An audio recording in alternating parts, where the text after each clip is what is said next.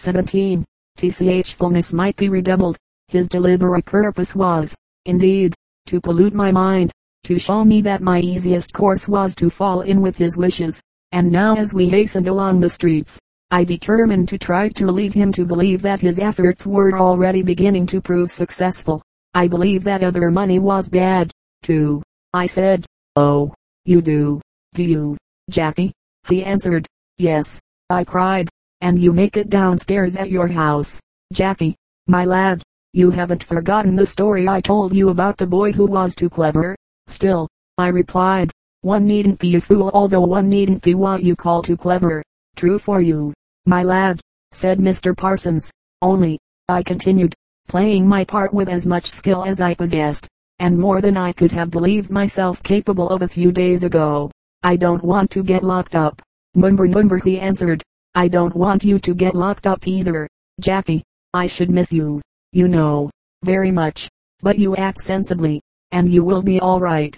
What's more, I will show you how to make your fortune before we have done. I should like to make a fortune, I said, with perfect truth.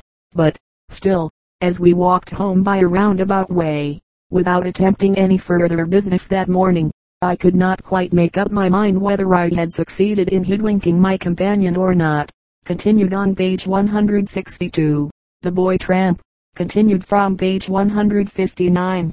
At least Mr. Parsons could not fail to be aware that I now understood something of the truth about his occupation, while I had certainly done my utmost to make him believe that I regarded it without any deep dislike. Had I succeeded or not? On the answer to that question my prospects of escape to a great degree depended. When we reached the house, his manner undergoing no change, I went to bed more hopefully than usual. During the morning we had walked round a large block of buildings forming one shop, with 3 doors in Oxford Street and 2 in another street behind. Now, if I could induce Mr. Parsons to let me enter by one of the front doors, it would be easy enough to pass through and make an escape from the rear, for he had never yet accompanied me into a shop. During the next few days, however, we did not go near Oxford Street. The first day was wet, so that Mr. Parsons stayed at home, and when the weather changed, we took a train to Uxbridge, where I succeeded in exchanging 5 half-crowns not without many self-reproaches. The next day being Sunday, none of us left the house, and I think this was the most miserable time of all that I spent beneath Mr. Parsons' roof. I missed the Sunday service, and felt very lonely and helpless. At last, pretending to be overcome by drowsiness, I asked permission to go to bed at 7 o'clock. Whether or not it was due to the brightness of the morning, I awoke with a sense of unaccustomed exhilaration, and something seemed to assure me that I should find my longed-for opportunity to escape before night. Chapter XIX. As to what was to happen if I escaped, I had very little idea. Once let me get away from my present surroundings, and nothing else seemed to matter. Things could not easily become worse.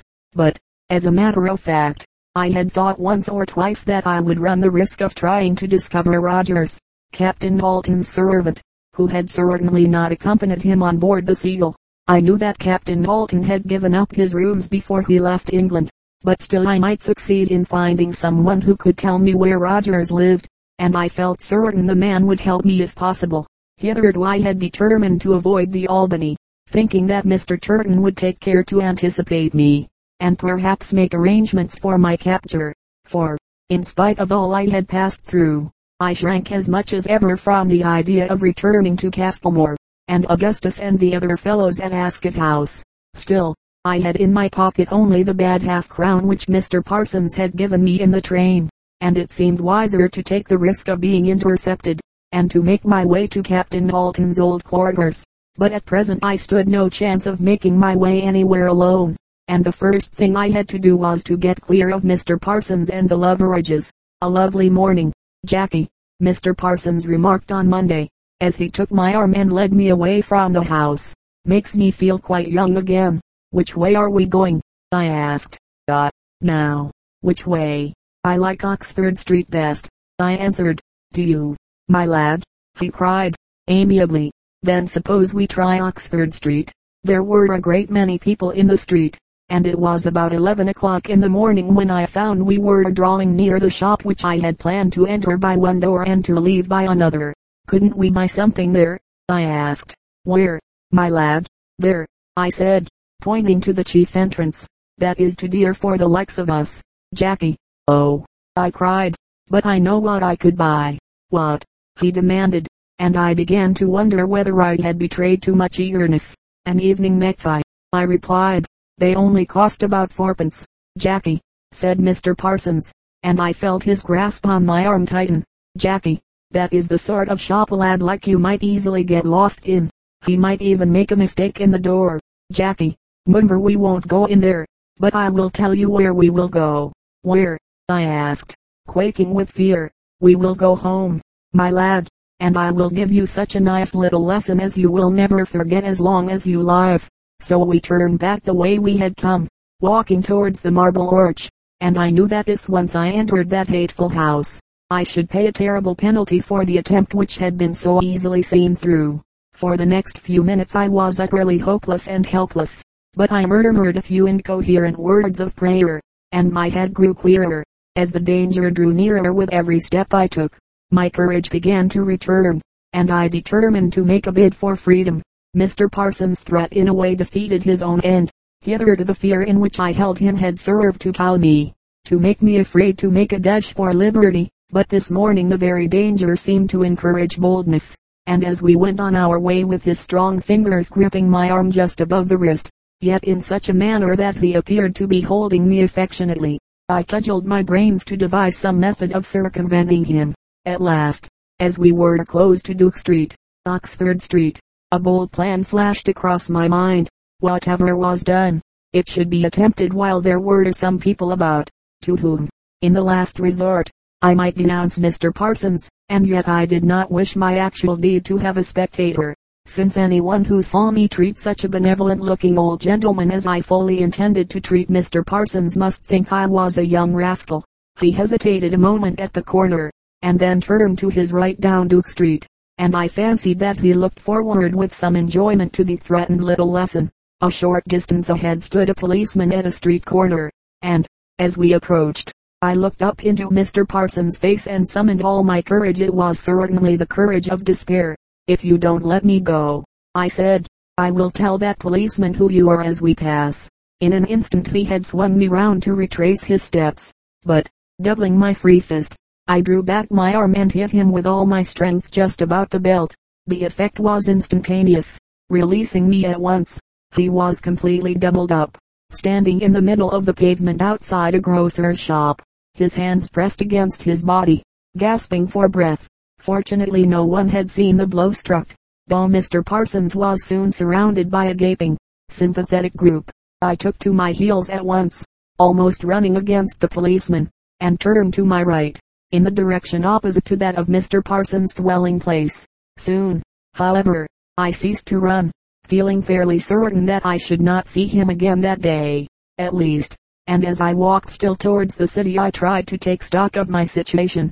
Besides the clothes I stood in, I possessed only a bad half-crown, and although I had, under compulsion, changed similar coins for Parsons, I had no intention of defrauding anybody on my own account.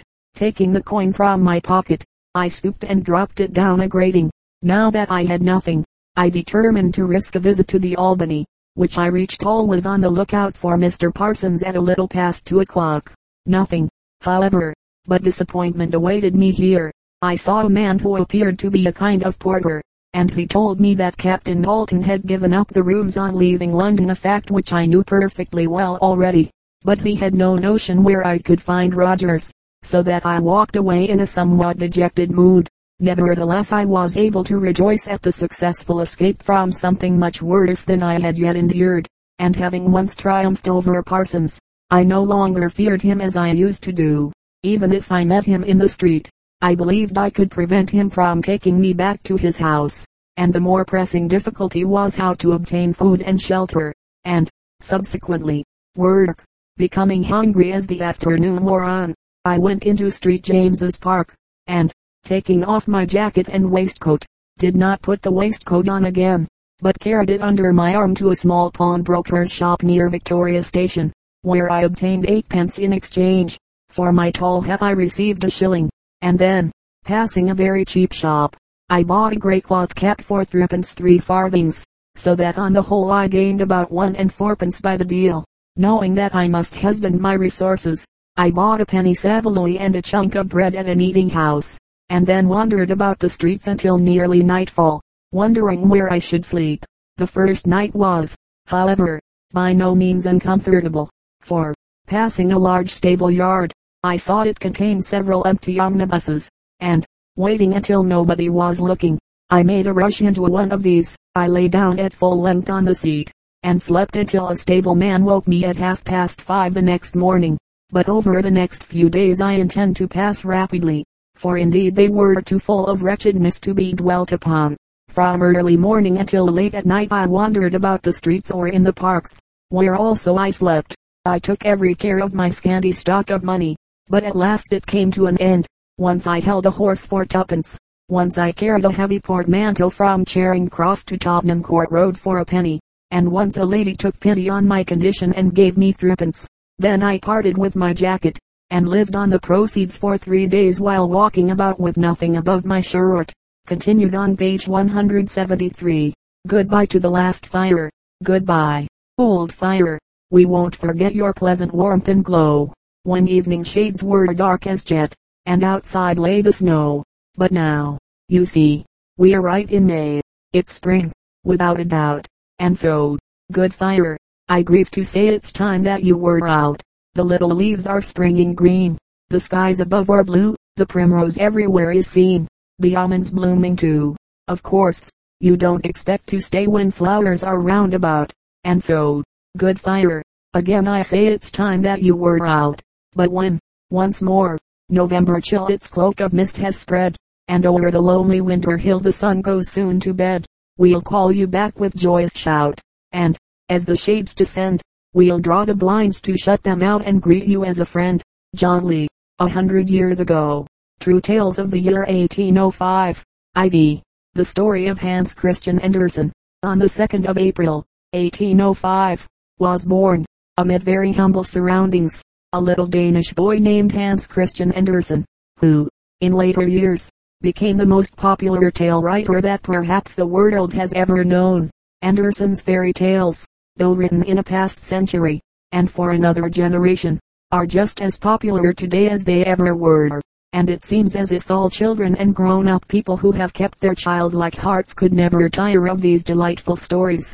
We can all read, and reread, The Ugly Duckling, or The 11 Wild Swans. We can sympathize with the love of the faithful tin soldier, and who can resist laughing at all the outrageous performances of Little Claus and Big Claus. Truly, Andersen had the key to unlock all hearts. Now for the story of the writer's life. The father of Hans Andersen was only a poor shoemaker, but he loved reading and poetry, and seems to have taught his little boy a similar love.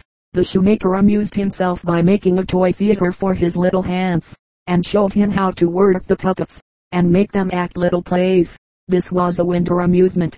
In the long summer days he would often take the child to the woods, and here, in the great birch forests, the two would spend the hours, hardly saying a word to each other, but each dreaming his own dreams as they sauntered along the shady paths. But these happy childish days soon came to an end. The kind father died, and Hans had to go to a charity school, where he learned little beyond reading and writing. Money was now very scarce in his home, and both Hans and his mother were often hard put to it for a meal. One day they went out into the fields to glean corn, and were chased off the ground by a cruel bailiff, who ran after them with a heavy whip. The bailiff, with his long legs, soon overtook the little 8-year-old Hans, and was about to bring his whip down on the child's shoulders, when Hans turned round, and looking full at the angry man, exclaimed, "How dare you strike me when you know God can see you?" The bailiff was so taken aback at this rebuke from the mouth of a child that he dropped his whip, and, fumbling in his pocket, produced some money, which he offered to Hans to make up for his unkindness. A year or two later a widow wanted someone to read aloud to her, and Hans got the place. The widow's husband had been a poet, and, as Hans read out his poems, the boy's ambition was fired. "I too will be a poet," he cried, and, on returning home, he at once set to work and wrote a tragedy.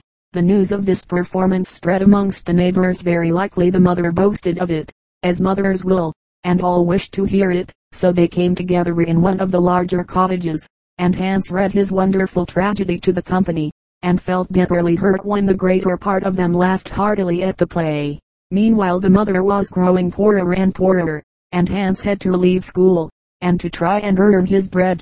He went to a large factory, and here the workmen, finding Hans had a good voice and knew many ballads, would get him to sing to them, and to act scenes for their amusement from the great Danish writer, Holberg, whilst another of the boys employed in the factory was told off to do Hans' work for him. After a time, however, the men tired of Hans and his songs, and he had to take his place amongst the other boys, who, being jealous of the notice that had been taken of Hans, led him a sorry life. At last he could bear their persecution no more, and left the factory never to return to it. The next few months he spent quietly at home, reading eagerly any book he could get hold of, and specially delighting in a copy of Shakespeare. The old toy theater was had out once more, and the puppets were put through the scenes of the Merchant of Venice and King Lear. After a short time it was decided that Hans was to be apprenticed to a tailor. Hans, however, had other ambitions than to sit cross-legged on a board. He had read much lately of famous men, and he now said to his mother, "I want to be famous, too." He had his plans all made, and had, he said, plenty of money to carry them out, for he had lately earned the immense sum, as it seemed to him, of 30 shillings, by singing and reciting at the houses of rich people. With this capital he begged his mother to let him go to Copenhagen and try his fortune. She consented willingly at last, and the 14-year-old boy set off to make his own way in the world. He reached Copenhagen, the city which now proudly claims him for her own, late one September afternoon, and at once went to the theater and begged for employment, telling the manager he had a good voice and loved acting. "You are too thin for the stage," said the manager, shortly. "Let me have a salary of $100, sir, and I will soon grow fat," quickly answered the boy. "We only take people of education here," said the manager, and poor Hans had to go away with a heavy heart. Could he only have foreseen that in a few years' time his own plays would be acted at that very theater, and a throng of eager citizens would be applauding the words of the now friendless boy. But this was all in the future. At present misery and starvation stared him in the face. At last, after he had met with endless failures, a rich Copenhagen merchant saw there was genius in the boy, and, finding that he lacked education, sent him to school to learn Latin and mathematics. It was, of course, very galling to Hans, now a tall lad of 17, to have to sit on a bench with little boys of 9 and 10, and be jeered at by both master and scholars for his backwardness. But Hans persevered, and at last he passed all his examinations, and was granted a traveling scholarship. Meanwhile he had published his first book, which was at once successful. The promise of his boyhood began to be fulfilled, for he wrote the fairy tales by which he became famous, not only in his own country, but all over Europe. He traveled in Italy, France, Germany, and Spain, and in 1847 he came to England, where, to his great delight, he found his stories better known than even in his own country. He was a welcome guest at many of our great houses, and, on a second visit to England some few years later, he stayed with Charles Dickens at Gad's Hill. Andersen never married. He lived in Copenhagen when not on his travels, and here he loved to gather around him children of all ages and all ranks, whom he would delight with some of his wonderful tales. On his 70th birthday he was fairly overwhelmed with letters and presents of kindly greetings from all parts of the globe, and these tokens of love and goodwill much pleased the old man. The end came a few months later, and on August 4, 1875, Hans Christian Andersen died, regretted by all who had come in contact with him, and most of all by the band of children whom he had so loved to gather around him. Heroes and heroines of famous books. The Deerslayer, Hurry Harry, Deerslayer, Judith, and Hetty are the four principal characters in Cooper's famous book, which has delighted many thousands of readers.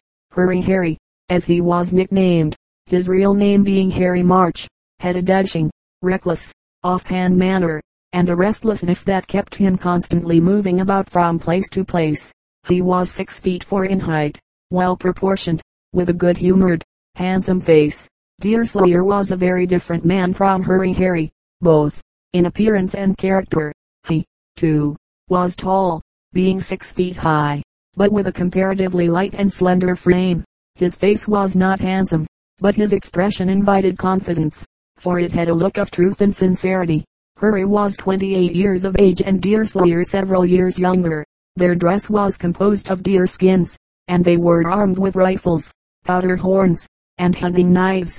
The two men were guided by very different principles, those of Hurry Harry being entirely selfish, while Deerslayer sought, backwoodsman though he was, to live up to what he called white man's nature.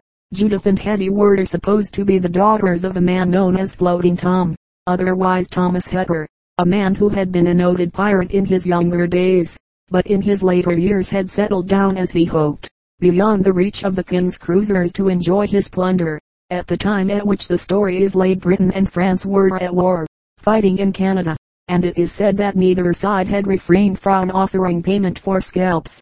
Whatever excuse there may have been for tribes of Indians taking the scalps of their enemies, there can have been none for Christian white men, and so Deerslayer held, but not so Hurry Harry and Thomas Hepper, both of whom, as we shall notice, suffered for their cruel practices. If Hurry and Deerslayer were unlike in appearance, character, and principle, so, too, were Judith and Hetty. Judith was very handsome, quick-witted, fond of admiration and fine clothes, while Hetty was not beautiful to look at. Hetty was possessed of a weak mind, and cared little for the admiration of others. Although she was of an affectionate nature, her principles were good, and she ever sought to follow the good she knew, her constant companion being her Bible, for which she had the deepest reverence, while the good counsels of her mother, whose body rested beneath the waters of the lake beside which the family dwelt, were put in daily practice by the devoted child. Two other characters of the story deserve more than a passing word. One was Chingachgook the hunter, the other Hist, a lovable maiden, both of whom were great friends of Deerslayer. They were Delaware Indians by nationality. Concluded on page 171. Footnote, The Deerslayer, by J. Fenimore Cooper. There are several cheap editions published which can be easily obtained. Puzzlers for Wise Heads. 8. Rhymed Emigrayan. 1. Now thin and plain, now rich and sweet, but nearly always good to eat. 2. A pigment painter's use when they the lovely blushing rose portray. 3. A garden tool we sometimes need when smoothing soil and sowing seed. 4. Our true regard for any friend, the purpose, final cause, or end. 5. To seize, to choose, to get, to hold, sometimes to catch, as we catch cold. 6. Active, alive, to cease from sleep, a noisy Irish feast to keep. CJB Answers on page 195. Answers to puzzles on page 130. 6. 1. Cat. 2. Yes. 3. Will. 4. Pony. 5. Dry. Rat. Yet. Kill. Pond. Day. Rag. Pet. Pile. Bond. Way. Hag. Pot. Pine. Band. Day. Hog. Nut. Pint. Bard. Cat. Dog. Mumber pent. Bear. Pet. Went. Care. Wet. Won't. Cart. 7. Never despair. 1. Paris. 2. Pear. 3. Rasp. 4. Beer. 5. Rip. 6. Near. 7. Nerves. 8. Spain. 9. Span. 10. Drip. The two pupils. A Hindu fable.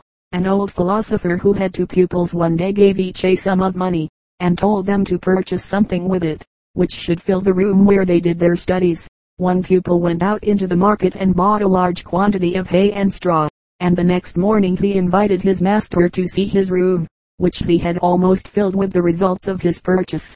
"Ah, very good, exclaimed the philosopher, and now turning to the other pupil, he said, "Well, friend, and what have you bought?"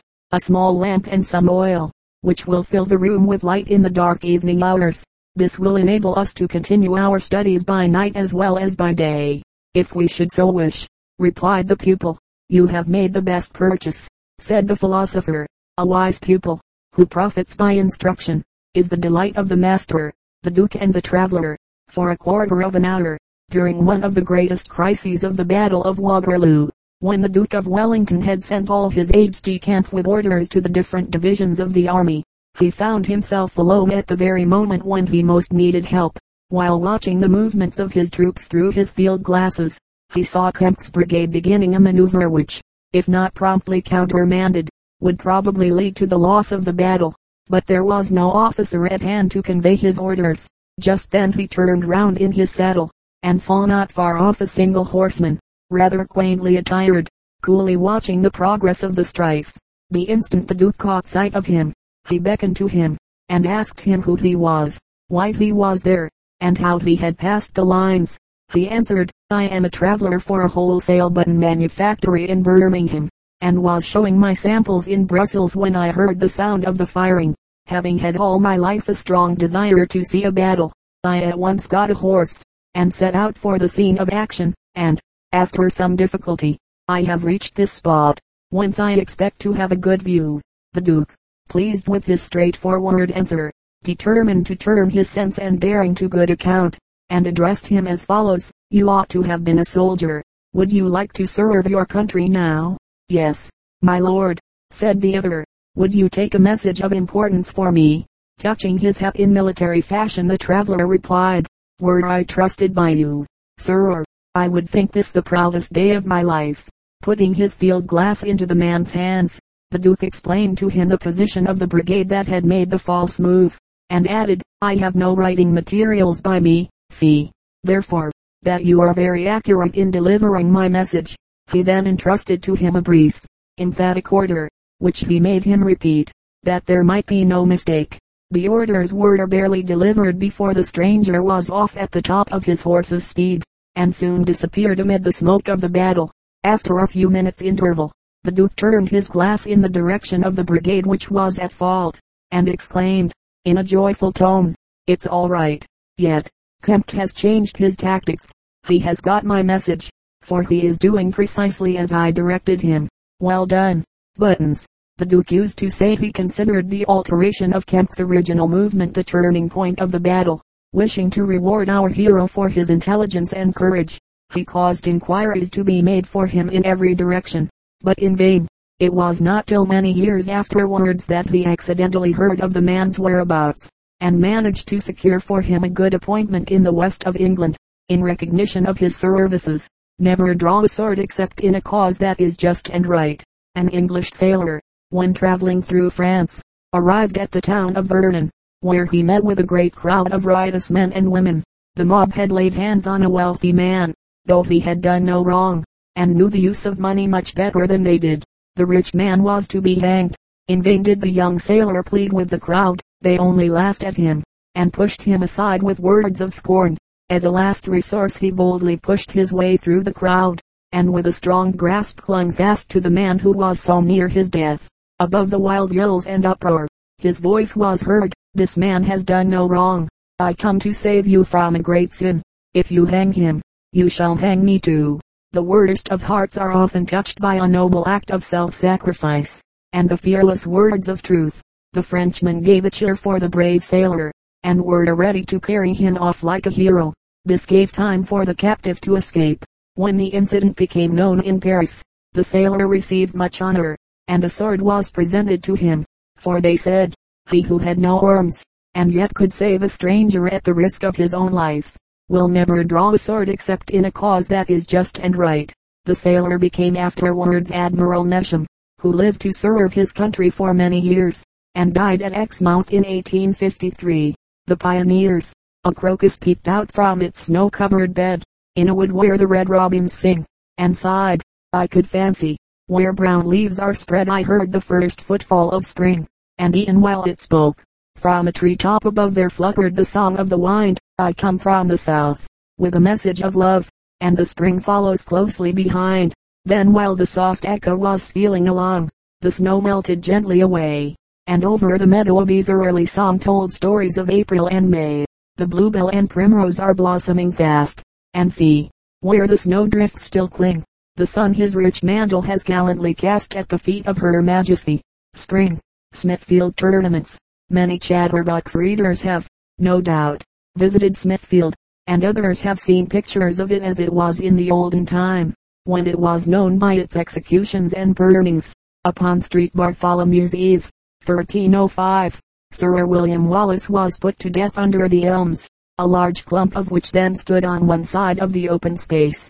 At Smithfield, 2. Wat Tyler met King Richard II, on June 15, 1381, when he received his death blow from the Lord Mayor of London. In more recent years it was familiar to the public as a big cattle market, now fortunately removed to a better spot north of London. Evidently, too, it was for centuries a very favorite resort with the citizens. The name at first, so historians think, being Smoothfield, the level open space was turfed, and made suitable for horse exercise and a variety of sports. During the Middle Ages our kings had a palace in the city, and many of the nobles built themselves houses within the walls, or not far off. For some centuries tournaments were forbidden on account of their danger, and they were seldom held in England till after the reign of Richard I. The position of Smithfield was very convenient for holding justs and tournaments. None but those who were esquires or knights were allowed to take part in these contests, which usually celebrated some important event, such as a royal marriage or a great victory. These tournaments gave an opportunity for a display of courtesy and chivalry. Galleries were arranged for ladies, and one in particular was chosen to preside, who was usually called the Queen of Beauty. If any dispute arose, this lady settled it, and she also gave away the prizes awarded to the victors. A remarkable tournament was held in 1374 at Smithfield. A grand procession was started from the Tower. The king rode first in a triumphal chariot, followed by a number of ladies on horseback, each of whom had a knight leading her horse by the bridle. Many gallant feats of arms were performed, and the tournament lasted a week. After the Battle of Poitiers, a 3 days tournament took place in the cold weather of March, when the